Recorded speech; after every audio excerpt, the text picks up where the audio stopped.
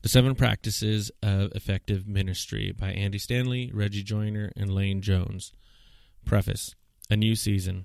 Every Monday morning at 8, I sit down with our staff leadership team at North Point Community Church for a time of learning. These are valuable times, and honestly, they are often frustrating times. Frustrating because we are forced to look beyond where we are to where we could and should be as an organization. These are the discussions that, in terms of programming, lead to new beginnings and untimely deaths. The debate is unfiltered. At times, it gets personal. We've all lost our cool at one time or another. I'm not always right, and there are mornings when it seems like we are wasting everybody's time. But we continue to meet. We continue to harness our differences for the sake of synergy. Consequently, we continue to learn and grow together. Over and over, it is the 7 practices described in this book that have enabled us to punch through the fog of information and emotion. It is our commitment to these 7 guidelines that has enabled us to find clarity and make the tough calls. These 7 principles provide the context for all of our discussions and decisions. Dozens of wonderful books have been written for church leaders on how to increase attendance, develop programming, or disciple people. This is not one of those books. The 7 Practices of Effective Ministry is not so much about what to do as it is about what to ask. This book will not tell you how to implement programs, but it will provide you with a new lens through which to evaluate your current programs and any you may be considering. You will find no new strategy hidden in these pages, but as you embrace each of these 7 practices, your ministry cannot help but become more strategic in everything it does. Practices, not programs. The 7 practices are just that, practices.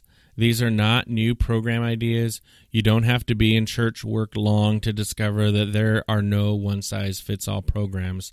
Ministry is more art than science, and our ever-changing culture makes it necessary to constantly evaluate, launch, and occasionally even kill programming.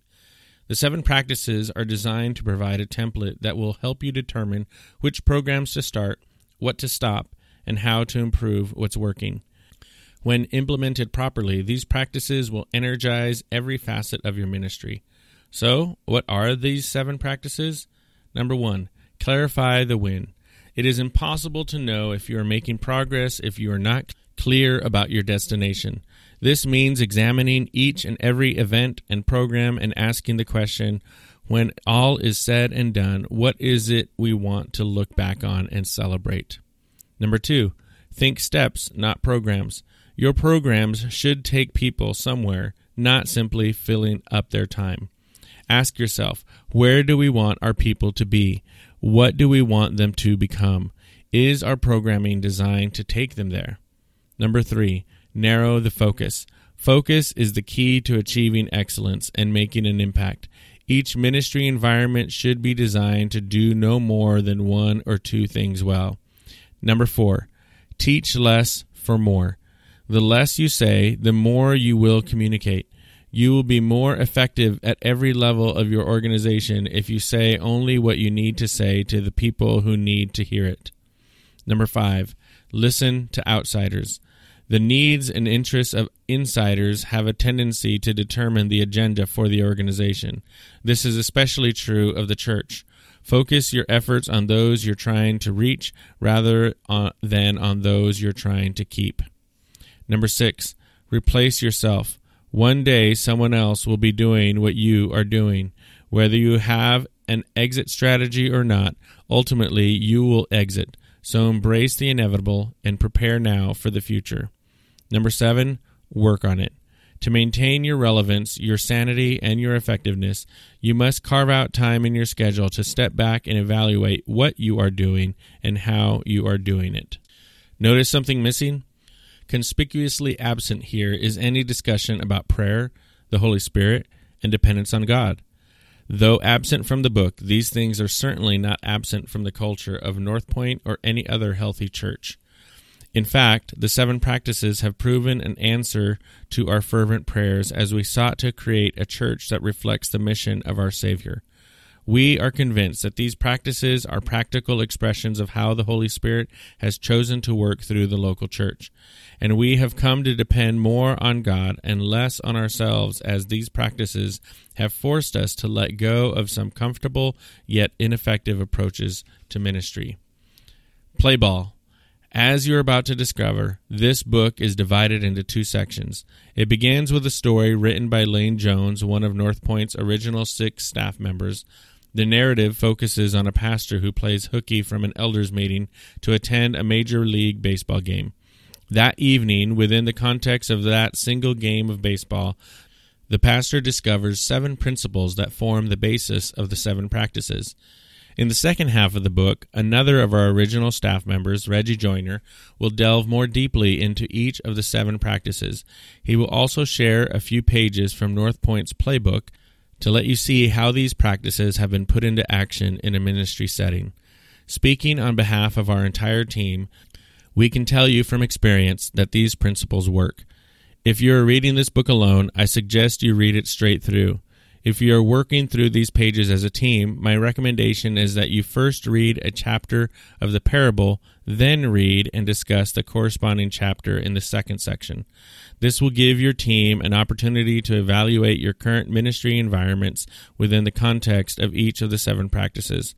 Consider this book your ministry's own spring training. As you begin this new season in your ministry and begin to establish each of the 7 practices on your team, you will soon find that together you are able to create extraordinary ministry environments that will make your church irresistible to believers and unbelievers alike. Andy Stanley. Part 1. Getting in the Game. Ray's Story. Chapter 1. The Best Laid Plans. The northbound traffic on the Meadowland Parkway was bumper to bumper. Cars, vans, and SUVs crammed with people of all shapes and sizes moved slowly towards VisionTel Stadium.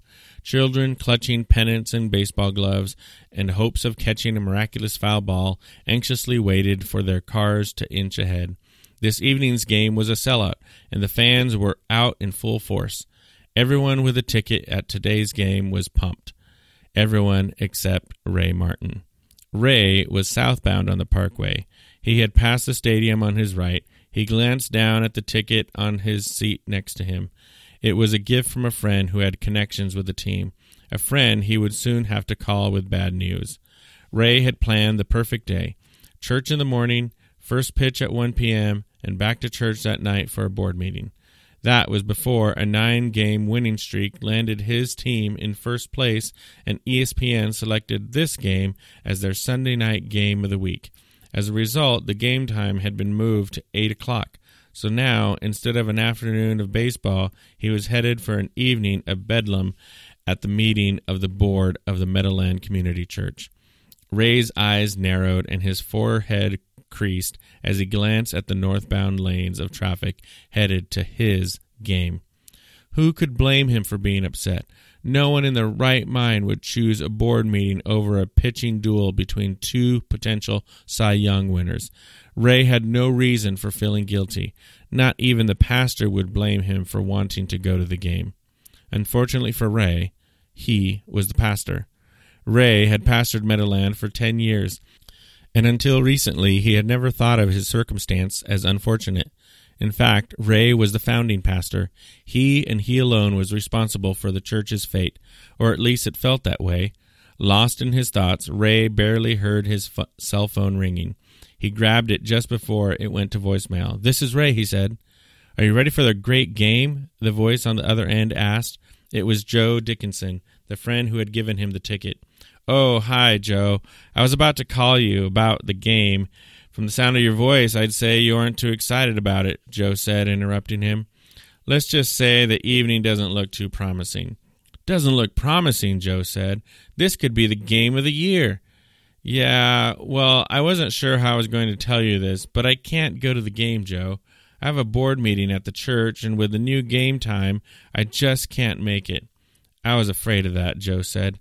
"Listen, I know it's tough for you to do, but I think you'll be glad you skipped the meeting and went to this game." "I'd skip this meeting for a root canal," Ray thought. "Well, you're probably right, but there's a lot going on right now, and I'd Better be there, he said dutifully. Well, you do what you have to do, Joe said. Thanks for the thought, Joe. I'll try to find someone to use the ticket, Ray offered. No, you keep the ticket. I really believe that you and the church will be better off if you go to the game. So we'll just see what happens. I'll talk to you later. Bye, Ray. Ray was puzzled by his friend's comment, and it added to his growing sense of resentment about the board meeting. It wasn't too long ago that the excitement level Ray felt over a baseball game was dwarfed by the excitement of leading Meadowland, but not anymore. In all honesty, it wasn't that he wanted to go to the game as much as he didn't want to go to the church. Ray was headed south in more ways than one. Ray and his wife Sally, along with 12 others, had begun the church in a nearby home. Their vision was pure and simple, to introduce people into a relationship with Jesus Christ. More than a vision, it was a passion. Ray met Sally while he was in seminary. She was a school teacher, and he loved her enthusiasm for changing young lives.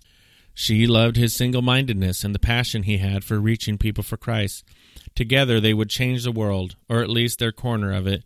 That was before things got so complicated. It wasn't that Meadowland was a failure as a church. As their area of town exploded, so did their attendance. In 10 years, the church had grown from a handful of members to over 300. They had to be doing something right. If only Ray knew what it was. It's not that he didn't know what he was doing. Ray was a good speaker, and he knew how to run a church. He just had a nagging sense that lately the church had begun to run him. Their biggest growth had happened in year 3 when the church opened its new building. Along with the people had come a mortgage and a building committee. Finances, which were always important, became the primary focus of Ray's world. With the building came a ball field and a recreation ministry that just made sense and also made some much needed money. Year 4 brought a successful Mother's Day Out program to generate revenue for the new building, and after all, would reach the community as well. From there, it was a small step to a full preschool and kindergarten program in Year 5, and their success had led to the topic for tonight's board meeting, a new elementary school. In 10 short years, Ray had become a pastor, a financer, a recreation director, and now perhaps a principal. What he didn't know was how or why he had become all of those things. The elementary school was the brainchild of Rick Stevens. Rick was a young up-and-comer in the community who had plenty of great ideas about what other people should do. This was never more true than at church. It wasn't that his ideas were bad. In fact, they were often quite good. But with them came a sense that Rick had his own agenda. Interestingly enough, he had a set of twins moving into kindergarten. Rick would be at tonight's meeting. Doesn't the school make sense in the grand scheme of things, Ray had been asked. Why let all those Sunday school rooms sit empty during the week? Won't the kindergarten graduates need a good school to go to? Won't it bring in more people from the community? But who's going to hire all those teachers, he thought, and who's going to select the curriculum? Who's going to schedule the fire drills and run the PTA? Ray knew whom that who was, and it wasn't Rick. The who was him, and Ray could feel it in the pit of his stomach. The traffic to the game stretched out across from him as a nagging reminder that his day had been ruined. A day of relaxing fun had become a Maalox moment. Why shouldn't I get to go to the game, he thought. Is it my fault they moved the game time? Is it my fault Rick had to have a school? I've missed board meetings before. There was that time I went on a missions trip, and the time Sally was in labor. We always survive. Besides, this was going to be a great game. Don't I deserve a life? Where is it written that the pastor can't enjoy himself a little now and then? Ray's stomach lurched as he thought about adding another large leadership helping to his already full plate. How could he keep all those balls in the air? Sally and the kids would suffer. His preaching would surely suffer. The rest of the church would probably suffer too. If only he didn't have to go to this meeting. If only Rick didn't have children. If only Ray could turn the car around and head for the game. There was his chance. A cut in the medium that offered him the opportunity of escape. All it would take is a turn of the steering wheel and he'd be free.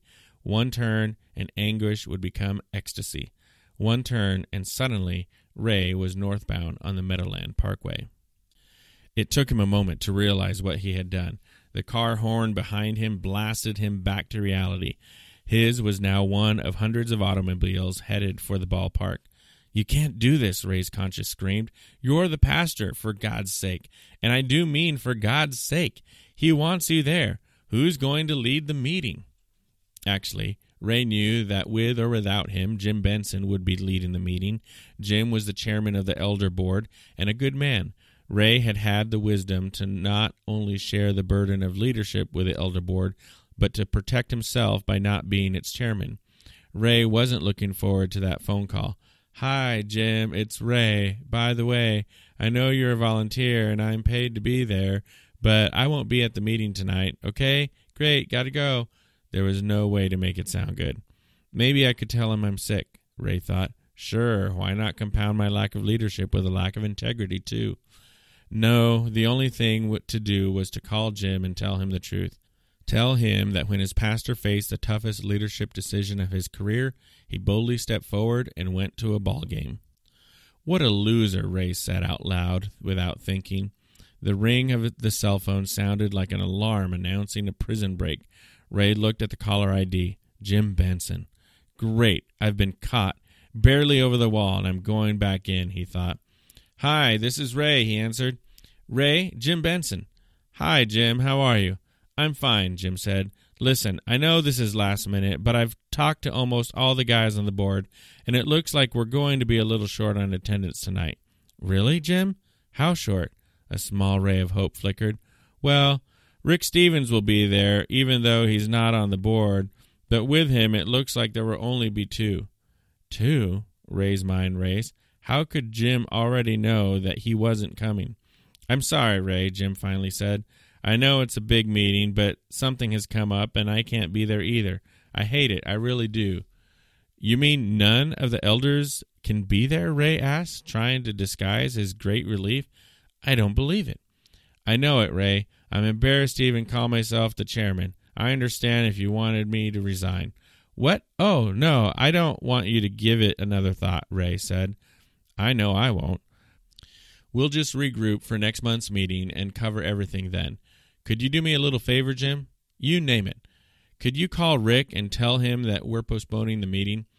Ray knew he should make the call, but he couldn't pass up the chance to leverage Jim's guilt.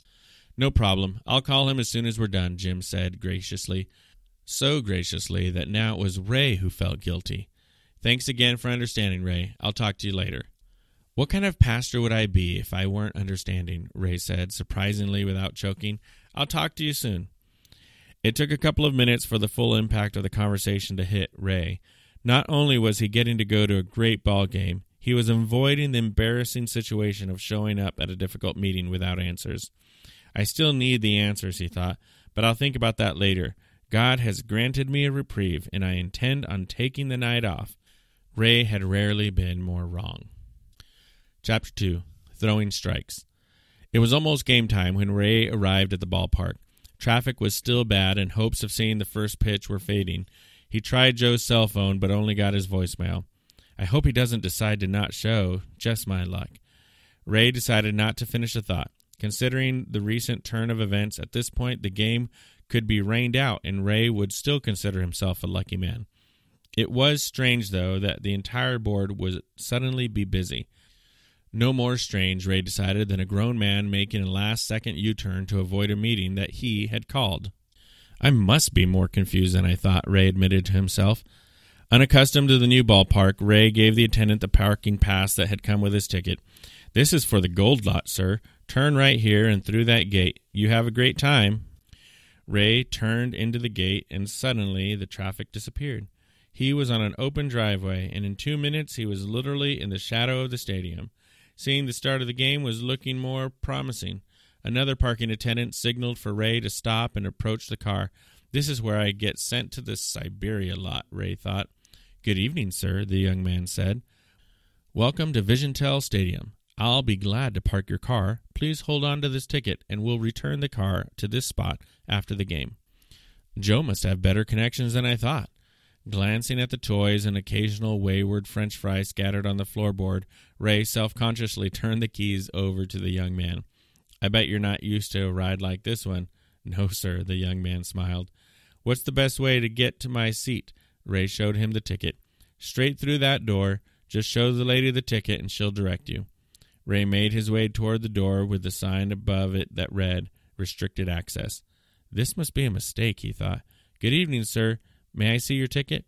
Ray handed his ticket to the lady at the door. "I may be in the wrong place," he explained. "Oh, no, sir. Please follow me." She led Ray down a long corridor. "Not too much further," she said as they approached another door. "Here we are." She opened the door, and the sound of the ballpark came flooding in. The persistent buzz of the crowd and the organ music on the PA system mingled with the nostalgic smell of popcorn, peanuts, and beer. Ray found himself in the field level section.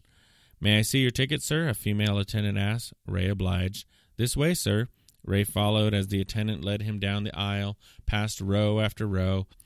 The green grass was close enough to smell, and the voices of the players could be heard as they called out to one another. Ray was finally ushered to one of the only two seats left on this side of the railing. One more step, and he would be on the field. "Can I get you anything else, sir?" "Is there more?" Ray responded without thinking. The attendant smiled as if she was accustomed to delivering mere mortals into baseball heaven. "Enjoy the game," she said. "If you want anything, a server will take your order." "A server will take my order," he thought. "And to think, I almost missed this to go to a board meeting." The thought of the meeting reminded Ray that there was a harsh reality out there waiting for him after the game, a reality that right now was filled with more questions than answers. Why can't real life be like a ball game, he thought. Excuse me, but I can't get to my seat." The voice startled Ray from his thoughts. He had been so awed by his surroundings and newfound status that he hadn't heard the gentleman the first time. "I'm sorry," Ray said. "Oh, no problem. It's an amazing place, isn't it?" the older man said as he sat down and looked around the park. Ray realized there were no more open seats nearby, and the one he had assumed was for Joe was now taken. "Are you sure you have the right section?" Ray asked the question as if he was a regular. "Oh, yes, I'm pretty sure," the man replied. "Row 1, seat 1, and you are Ray, aren't you?" Now the sublime had become surreal. Customer service was one thing, but now Ray was entering the twilight zone. "Have we met?" he asked the older man. "My name is Pete. I'm a friend of Joe's. He told me you'd be here." "So Joe won't be here tonight?" "Well, you never know with Joe. He didn't tell you about me, did he?" "Obviously not." Ray didn't try to hide his confusion or his disappointment. "Well, I hope you still enjoy the game," Pete said. "It should be a good one. What do you do for a living, Ray?" Now, Ray was a little embarrassed by his response to Pete. "I'm a pastor at a church near here." "A pastor, huh?" "I think Joe did mention that, although he's never sent me a pastor before. This could be interesting. Of course, it could be a waste of time, too." "No. Would you like a hot dog or a beer?" "Oh, of course you don't want a beer," Pete said, laughing. "How about a soft drink? If this night gets any stranger, I might take you up on that beer, but for now, a bottle of water would be great." Pete glanced over his shoulder, and instantly an attendant was there to take the order. Ray was impressed by the immediate attention that this unimpressive man received. Not that there was anything wrong with Pete. There was just nothing special about him.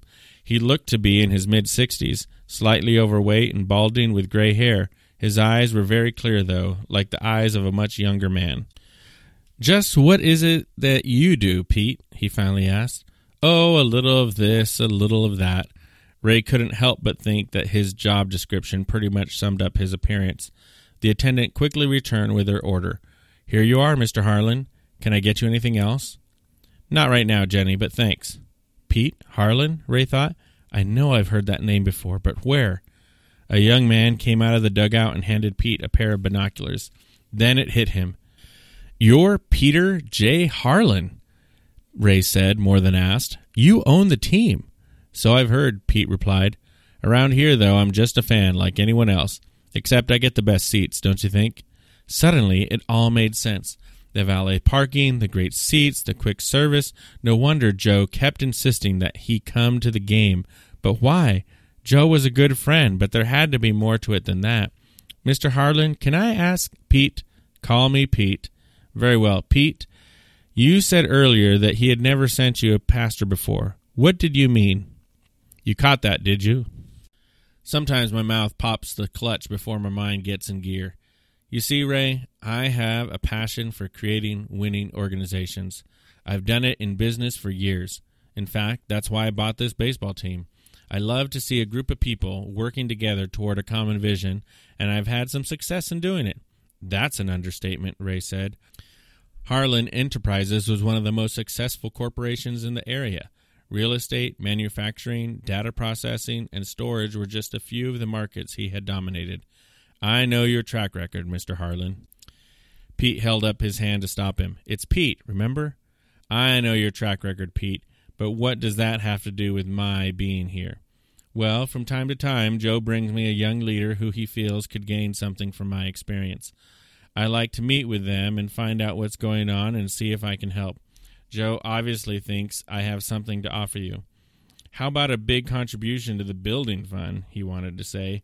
It made him nervous to sit so close to a man who could end all his financial troubles with one check. Ray decided to ignore the fact that Joe thought he could use some help, but he couldn't so quickly dismiss the doubt that this businessman could help a pastor. So I'm the first pastor Joe's ever brought you, he finally said. Well, at least we'll see a good game. You seem unsure about the value of our time together, Ray. Ray's expression had given away more than he thought.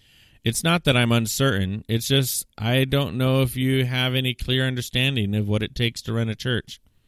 Well, as long as you're not uncertain, Pete replied with a hint of sarcasm. He had seen this before. The first step was always the most difficult, getting a young leader to recognize that before circumstances could change, he might have to change. It seems to me that church work is a lot like any other business. You have product, you have customers, and you have salesmen. The only difference is that you have God on your side, and that should make it easier, right? You'd think so, wouldn't you? Ray said. His vision of a relaxing night off was beginning to fade. The last thing he wanted to keep thinking about was his inability to run his church, even with God's help. But before he could say anything, Pete broke the silence.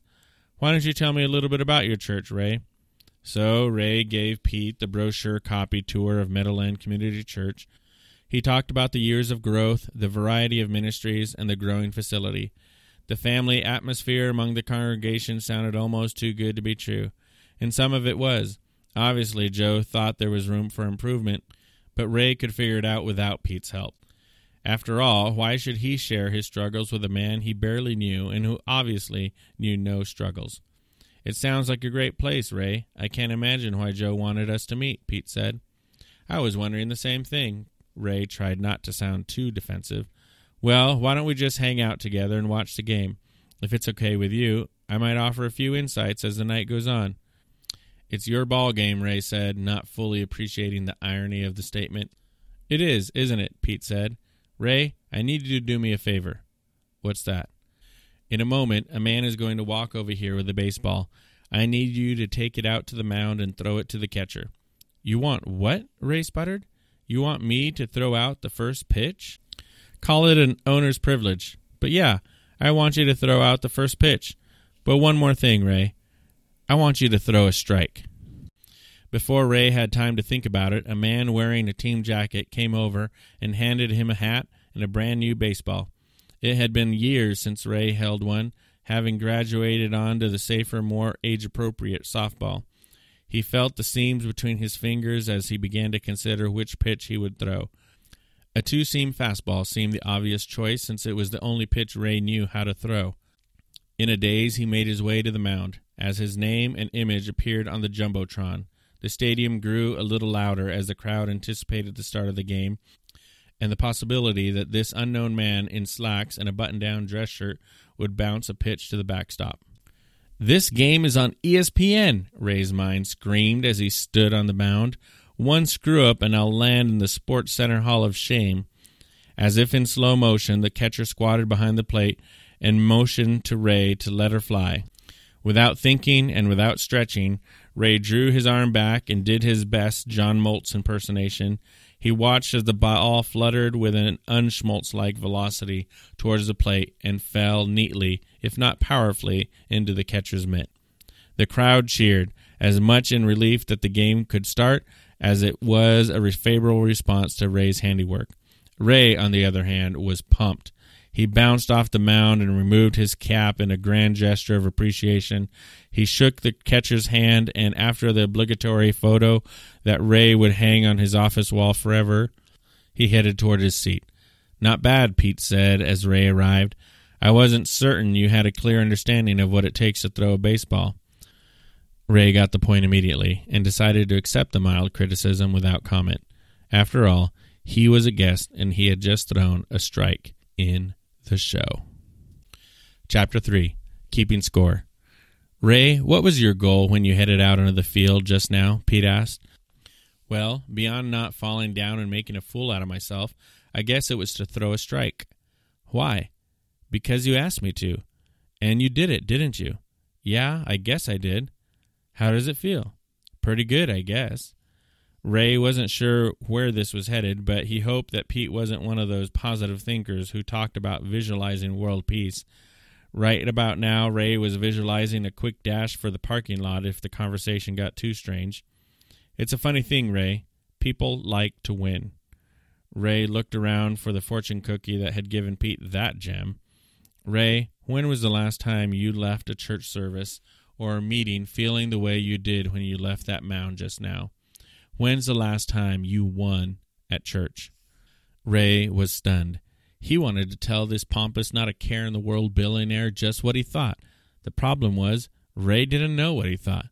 He only knew that it had been years since he had felt that kind of excitement about his ministry.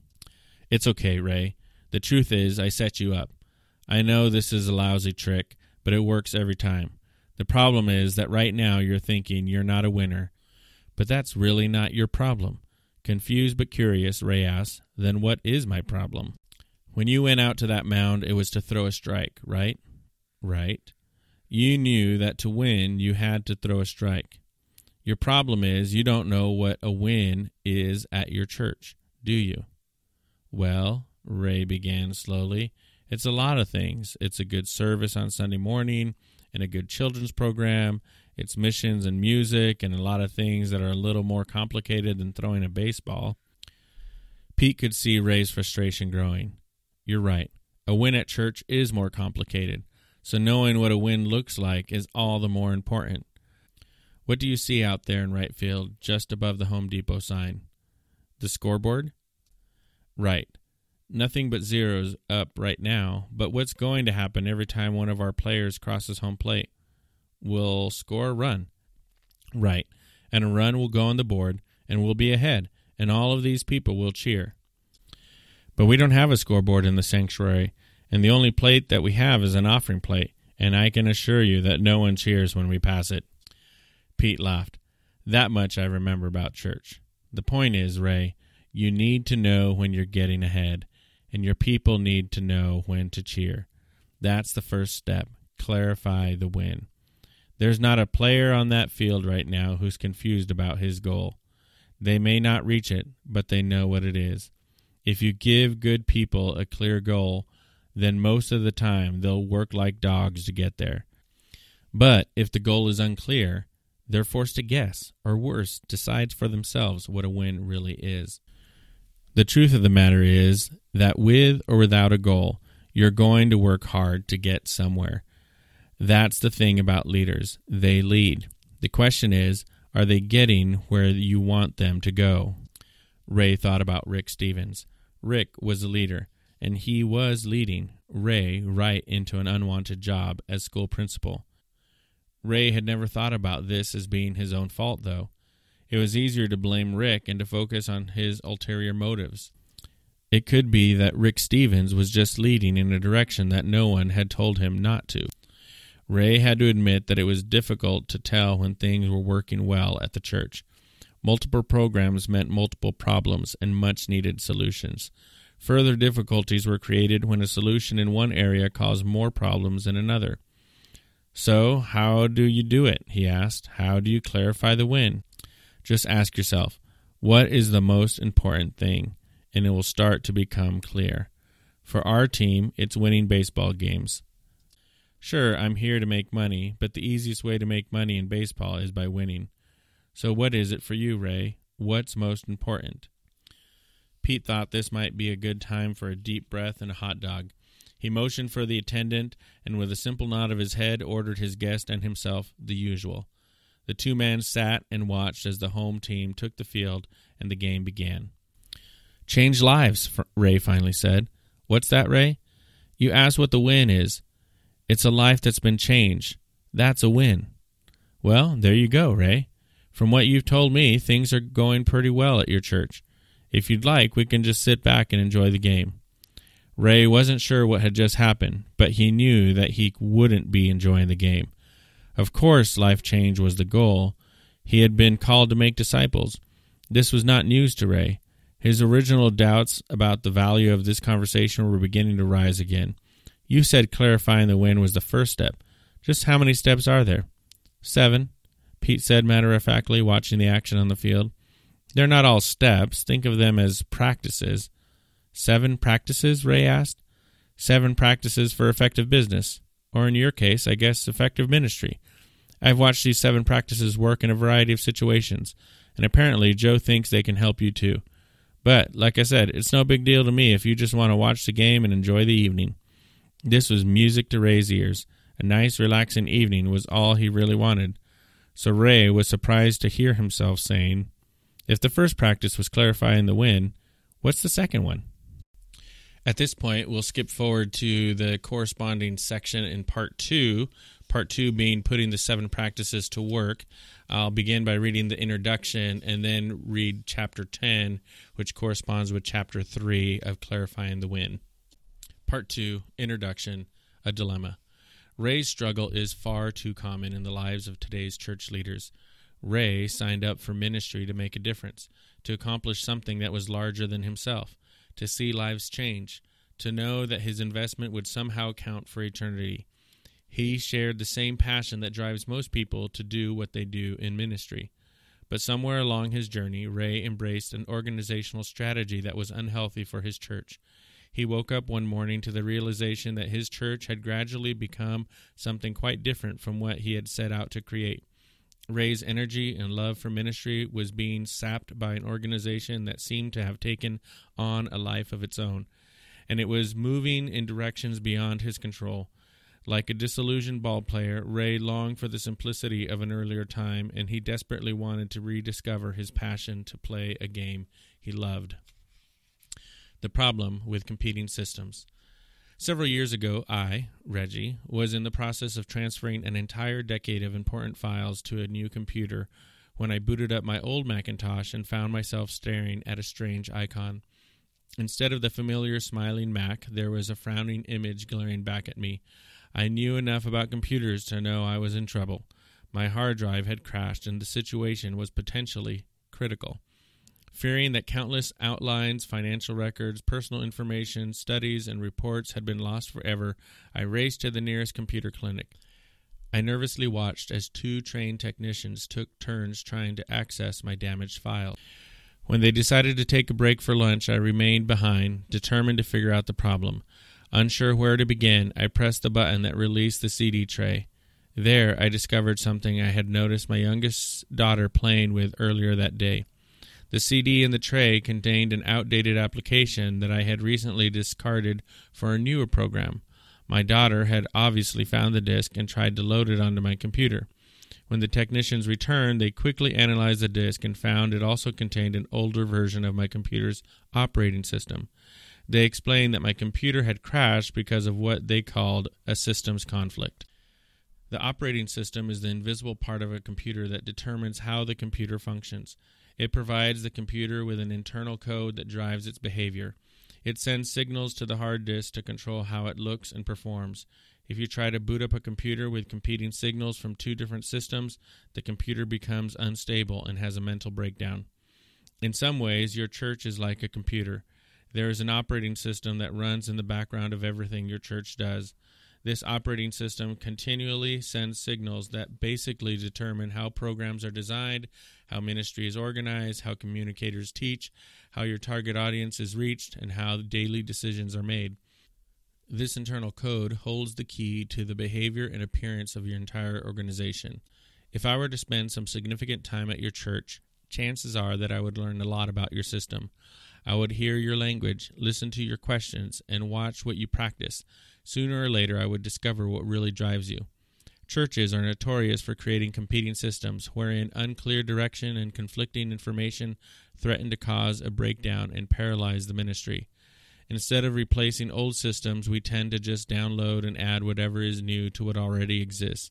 Soon, our capacity becomes fragmented, and we find ourselves confronted with the signs of ineffectiveness. Some ministries seem routine and irrelevant. The teaching feels too academic. Calendars are saturated with mediocre programs. Staff members pull in opposite directions. Volunteers lack motivation. Departments viciously compete for resources, and it becomes harder and harder to figure out if we are really being successful. Too many churches desperately need an upgrade. They need to reformat their hard drives and install a clean system. They need to rewrite the code so everyone is clear about what is important and how they should function. Creating a common language. Imagine the advantage you would have if everyone in your church operated on the basis of the same internal code. What if every volunteer and every staff member understood that certain practices were critical to the success of your mission, and that these practices were an essential part of the style and culture of your ministry? Now, what if you could somehow shape these principles into words and phrases that could be effectively integrated into the language of your ministry? Simple statements that would instantly remind the players on your team how and why they do what they do. During our formative years, the 6 people who founded North Point Community Church developed what have become known as the 7 practices of effective ministry. We had spent numerous hours writing a mission statement, clarifying our values, and drawing up diagrams of our ministry strategy. Our vision and values were basic enough that they could be framed and put on the walls of just about any evangelical church. But we felt the need to craft a series of succinct action statements that would communicate our own unique approach to ministry. We would restate our strategy in terms that would keep our leaders on the same page and help them to establish practices that would continue to replicate and infuse the DNA that made our style of ministry distinct. We were trying to establish a language that our leaders could use to coach future volunteers and staff in a unique way of doing church. It is important to understand exactly why these practices were developed and what they are, but it is also important to understand what they are not. The 7 practices for effective ministry are not church growth principles, but they definitely make an impact on how we grow. They are not the same as our mission, but they are strategic in helping us accomplish our mission. They are not the same as our values, but they determine how we apply our core values. They are not theological principles, but they complement our passion to teach truth with relevance. They are not the only practices, but they have become some of the most critical practices of our church. These 7 practices have helped us to protect the simplicity of our organization, keep our staff and volunteers moving in the same direction, create environments that are focused and relevant, evaluate the success of our ministries and programs, export our style of ministry to new and existing churches. A brief disclaimer. The principles and practices described in this book are not and cannot be a substitute for God's blessing or power. It is important that every church operate from a clear vision and establish values that keep everyone in tune with the overall direction of the organization. It is equally important to have a clear strategy so that the church can harness its God-given resources and talent to accomplish its unique mission. Establishing certain practices will increase the effectiveness of your ministry and programs, but vision, values, and strategy are not nearly as important to your success as being in sync with what God desires to do in your church. Chapter 10, Practice number 1, Clarify the When. Define what is important at every level of the organization. Turner Field in Atlanta stands as a monument to the fact that people will pay money to participate with a team that wins. The state-of-the-art stadium was opened 2 years after the Atlanta Braves won the World Series. Many who grew up watching the then lowly Braves remember the days when a scant few thousand people would attend games on the old Fulton County Stadium and foul balls would bounce around empty seats. Today, fans pack out a 49,000-seat stadium to watch one of the most successful teams in baseball play. Everyone wants to be part of a winning team, but the reverse is also true. People tend to stop showing up when an organization is not winning. Nothing will empty seats faster than a losing streak. Players can complain about fair weather fans, and owners can pour millions into slick ad campaigns, but the best way to fill seats is to win. How do you know when a baseball team is winning? It's obvious. An enormous scoreboard is placed at the center of the stadium so the crowd and players can see how their team is doing. Most organizations recognize the need to have some type of scoreboard. Public companies post third-quarter gains. Schools report their students' aggregate test scores. Television networks have their Nielsen ratings. In these scenarios, the score is obvious, and there are consequences if an organization is not winning. If a company loses too much money, it goes out of business. If test scores fall below an acceptable level, a school loses its accreditation. If a TV series lags in the ratings, it gets pulled off the air. Keeping score helps everyone involved stay informed about the condition of the organization. It's just that in some organizations, it's easier to know whether or not you're winning. How do you know, for example, if a church is winning? The very nature of what a church does makes it difficult to keep score. How do you create a scoreboard that measures intangibles like relevant teaching and change lives? There's an old wooden sign in the church my dad grew up in. It still hangs on the left wall behind the pulpit. Maybe you've seen one like it. The sign has slats that display numbers announcing the church's critical statistics. There's a column for last week and a column for this week. Every Sunday you can check out how things are progressing in these three areas: attendance, the number of visitors, and total offerings. I can remember as a kid looking up at those numbers and thinking, things are getting better, or during some weeks, things are getting worse. That sign has been hanging there for at least 30 years, but I'm not sure it truly communicates whether or not the church is actually winning. Most churches do not have a reliable system for defining and measuring what success looks like at every level of the organization. Instead, they post some general statistics that give them a vague sense of progress or failure as a church, and they go through the motions of continuing to do ministry the way they always have, productive or not. Thus, it is possible for a church to become very efficient at doing ministry ineffectively. How do you measure success? At a recent conference, I was in an elevator and overheard one young pastor ask another, "How many do you average in attendance on Sunday?" And "What is your monthly budget?" Basically, the young pastor was asking his friend, "What's the score?" Right or wrong, he had a predetermined idea about how to measure success in ministry. Too many church leaders have bought into the myth that to clarify the win means establishing attendance goals and raising a lot of money. These can certainly be indicators about the health of your organization, but strong numbers in these areas do not necessarily mean you are winning. At North Point, we have never set attendance goals, and we rarely promote financial targets. A different set of questions comes to mind when we talk about what it means to win. For example, do attendees feel comfortable inviting their unchurched friends? Are members recognizing the need to give a percentage of their income? How many individuals are successfully connecting to small groups? Do our people understand how to apply the scriptural truths we're teaching in their daily lives? Clarifying the win simply means communicating to your team what is really important and what really matters. Asking certain questions, rewarding an individual's performance, celebrating significant outcomes, these are all part of clarifying the win. Practicing this principle means that you are intentional about defining a win so that you don't accidentally communicate the wrong win or keep your team guessing about what is really important. The best way to leverage the collective power of your team is to make sure that everyone knows what it means to score.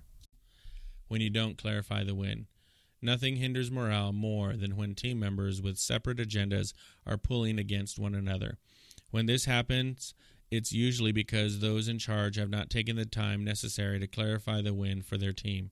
As long as the win is unclear, you force your team to guess what a win looks like. One distinguishing feature that makes a church different from most organizations is the number of volunteers required to fulfill its mission. Generally, volunteers want to do what the church wants them to do, but problems occur when the volunteers try to score runs in foggy conditions. Without clear direction, they are forced to chart their own course or follow whoever seems to have the best plan at the moment. Our experience is that most volunteers do not have personal agendas or any desire to create conflict. They just want to know where to get in line so they can help. But if they are allowed to wander in the wrong direction for long, most volunteers will ultimately give up. Why? Because people don't like to lose. They like to win. Every one of us has a God-given itch to belong to something that is bigger than ourselves. Volunteers need to know that their investment of time is going to make a difference. They will work hard and make incredible sacrifices as long as they know what the goal is and that what they're doing actually counts. They simply desire to find meaning and significance in their work. No one likes to go through the motions just doing menial tasks. Everyone needs to clearly understand what they are accomplishing. Statistics suggest that volunteerism in the church is declining. One frequent question we are asked by other churches is, how do you recruit and keep volunteers? Part of the answer is that we clarify the win. Countless individuals quit working in churches every year because they simply do not feel like they are winning. If the win is unclear, you may force those in leadership roles to define winning on their own terms. Sometimes pastors make the mistake of thinking that they should spend more time with younger leaders and less time with stronger leaders, and it seems logical that stronger leaders should require less supervision. But when you fail to give a strong leader clear direction, you give that person permission to go in whatever direction seems right. If you don't define winning for your ministry leaders, they will define it for themselves. Why? Because they are leaders and they're used to winning. It doesn't take very long for leaders to take over a class, start a new program, begin an innovative ministry, and rally a crowd to follow them. They may only be 10 degrees off track, but given enough time, they will miss the target by miles. It's not that they are intentionally being defiant or difficult, they're just being leaders. But countless leaders have innocently sabotaged their church by leading people in the wrong direction. And the fault lies with an organization that has not been systematic about defining and clarifying what a win really is. Sidebar, Winning with Kids, from North Point's Playbook. A few years into developing our children's small group program, we realized that some of our leaders were not connecting relationally with the kids. A number of our leaders were convinced they were doing a good job. Since the win had not been clearly defined, they defined a win themselves based on what they had done in other churches. There were some great reports. Bible stories were being taught each week. A lot of kids were attending. The activities and lessons seemed to be working. Countless details were being managed efficiently. But many of the leaders didn't feel like they were winning at all, and they were becoming frustrated. They had signed up as leaders to connect with kids, but many of our kids were not developing quality relationships with their small group leaders, which was a primary objective for our Upstreet Kids program. Some were attending different groups every week. We had classes, but we didn't really have groups. That's because group life was just not a real priority with our leaders and parents. And so we were forced to recast the vision and clearly explain what a win looked like. This required us to redefine the roles of our volunteers, spotlight key leaders who were modeling the correct way to lead groups, and encourage parents to bring their kids to a consistent hour. We actually removed the worship and Bible story responsibility from most of our leaders so they could focus on one thing, connecting with the kids in small groups. In the end, it took more than a year and a lot of communication with our leaders before staff started feeling like we were really winning at Upstreet. But if we had clarified the win for our leaders earlier, we could have avoided a lot of unnecessary conflict. The advantages of clarifying the win. Whenever we discuss the strategy and growth of North Point with leaders from other churches, someone always asks if we had an advantage because we started with a blank page. There are definitely some advantages when you start from scratch. We had no existing programs, minimal staff, and no charter members reminding us, quote, how we used to do things, unquote. But having a blank page advantage is not clearly as important as having a same page advantage. When you clarify the win, you help your team stay on the same page. During our first few years, the 6 members of our leadership team made a deliberate attempt to keep everyone on the same page. We spent agonizing hours clarifying the win in numerous areas, at times debating seemingly insignificant issues. Looking back, we are convinced that many of those decisions were strategic in keeping our staff and leaders aligned in the months and years that followed. You see, misalignment usually happens gradually, and if it goes unchecked, it can wreak havoc on an organization. Like the wheels on a car pulling against each other, misalignment will ultimately ruin the tires, wear out the engine, and waste enormous amounts of fuel. Misalignment is sometimes just a natural result of growth. People start showing up and they join your church with pictures of what they think church should look like. From the time they walk through the door, they start trying to conform your church to the image of their own picture. Maybe they are expecting adult classes every Sunday morning, a different style of music, or a women's ministry. Before long, these well-meaning people can begin moving your church in a different direction. Effective leaders constantly hold up clear pictures of what the church is supposed to be so that everyone understands what it is not supposed to be. When you clarify the when, you can manage your resources more effectively. We may have had the advantage of starting with a blank page, but as our administrator Rick Holliday often pointed out, that doesn't mean we had a blank check. Rick has always done a great job of helping us figure out how to best use the limited resources we've been given to achieve maximum results. Every church must face this challenge. In the early days of a church, it means the leadership must decide what programs to start first. As a church grows and the organization becomes more complex, it means they have to decide how to divide their resources among multiple ministries. Whoever can be trusted with very little can also be trusted with much, Luke 16:10 says. We believe this also applies collectively to the church, and yet most of us are aware of programs that have been funded for years but have made little to no real impact. That's one more reason it is important to understand what is and what is not working. When you clarify the when, it creates the potential for positive momentum. When you have established a culture where the when is clear, the wins tend to happen more frequently. There is a lot to be said for the energetic atmosphere that happens when an organization wins consistently. Winning often triggers a chain reaction. When people learn what winning feels like, it becomes easier for them to win. That's what we call momentum. Momentum is actually just a series of wins. When someone says we need to keep up the momentum, they are actually saying we need to keep winning. One high school girls basketball coach kept his team from playing official games for an entire year because they were a young team, and he didn't want them to lose so many games that the girls became programmed to lose. Winning motivates a team. As long as they are winning, people will give you their time, their money, and their hearts. And when you are winning consistently, the staff and volunteers in your organization tend to work harder, be less negative, trust the leadership, give more generously, and stay involved. 4 steps to clarifying the win.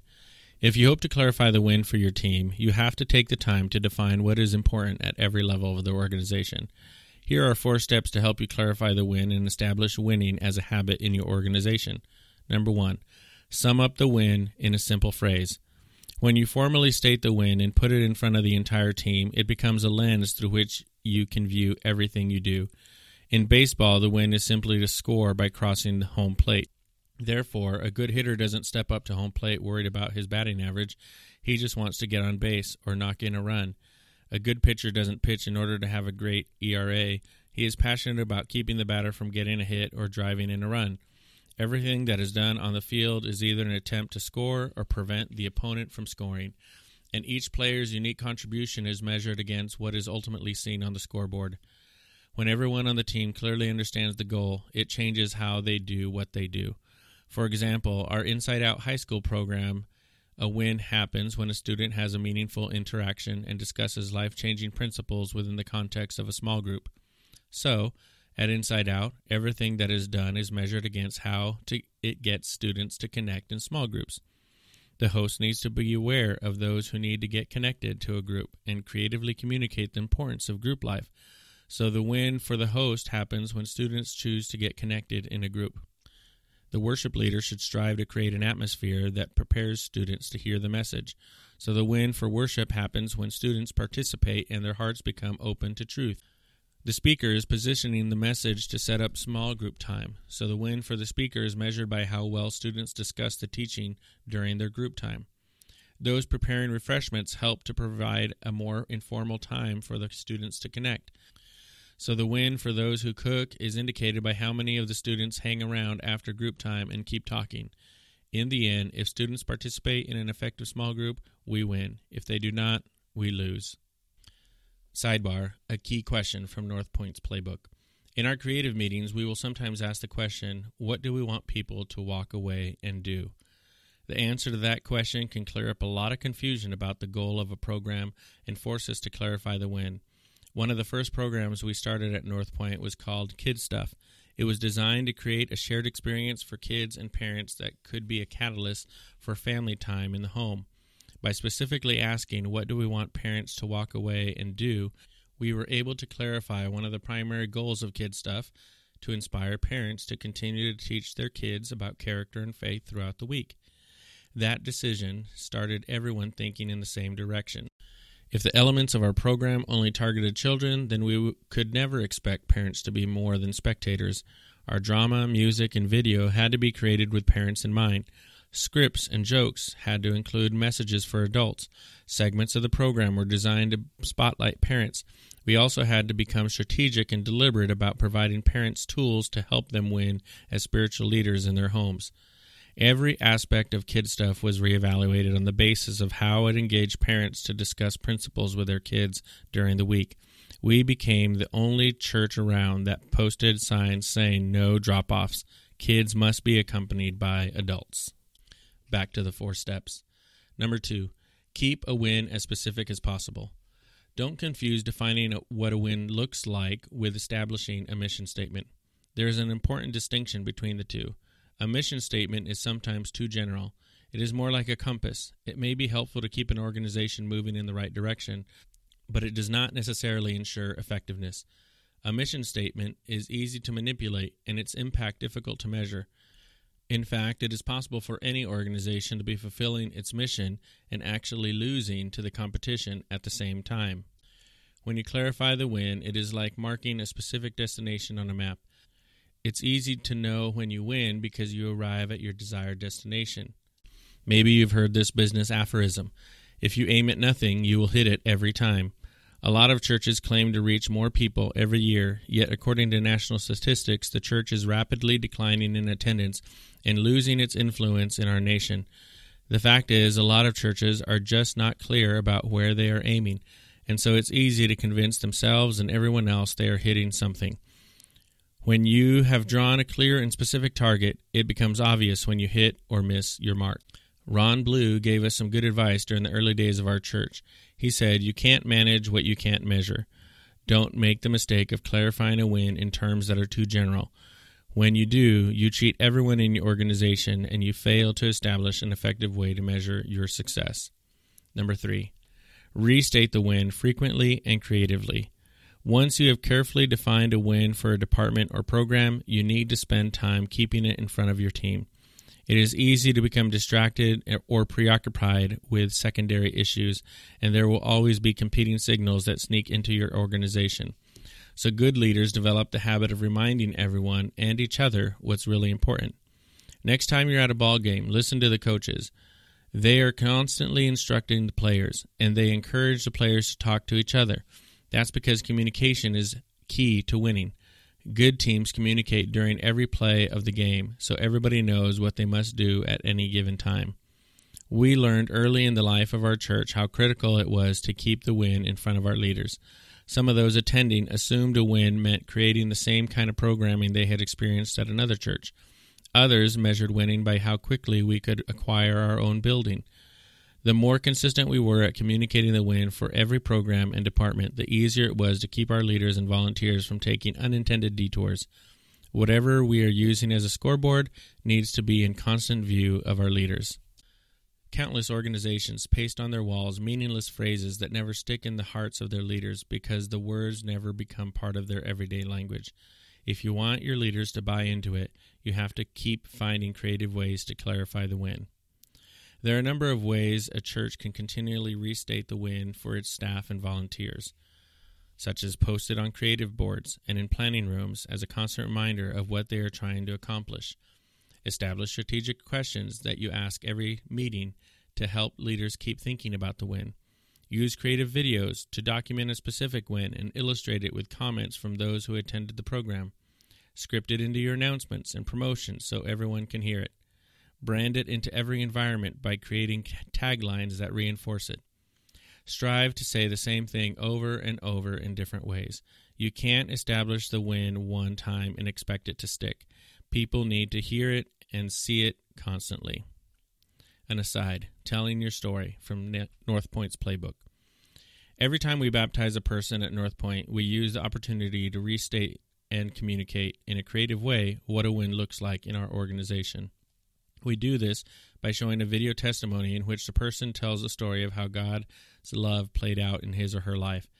As the individual professes faith in Christ, key people in the church are often thanked and certain environments, such as Starting Point, are acknowledged. These stories reinforce that the purpose for everything we do as a church is to lead people into a growing relationship with Jesus Christ. Some people tell us they are uncomfortable and would prefer to be baptized without the video. We kindly but firmly explain that the impact of each person's story is too great not to share it with our congregation. In fact, this practice is so effective that we have built an entire event around the baptism of our children and students called the birthday celebration.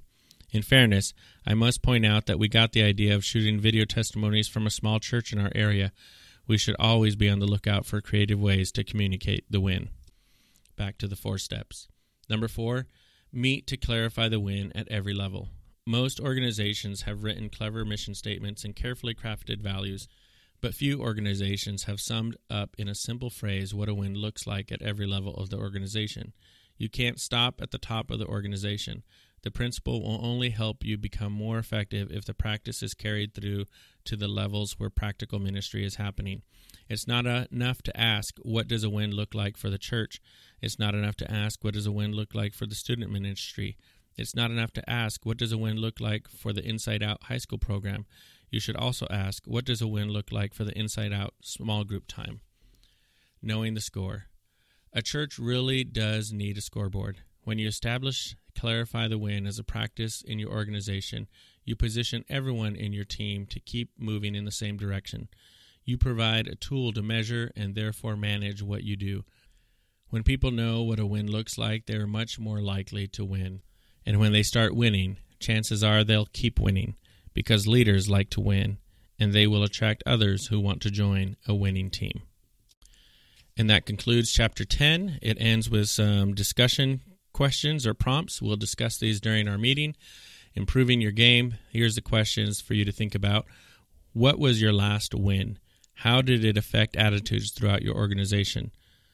A mission or vision statement establishes a win in a general sense, but now it is time to get specific. Practice clarifying the win for a department, then for a program, then for a specific staff or leadership position, such as a small group leader. Name 3 areas where you feel it would be helpful in your organization to clarify the win. Discuss any areas in your organization where volunteers may be confused or frustrated because the win is unclear. Brainstorm some creative ways to communicate the win within your organization. And finally, encourage every department in your organization to plan an off-site gathering to clarify the win for each of their programs.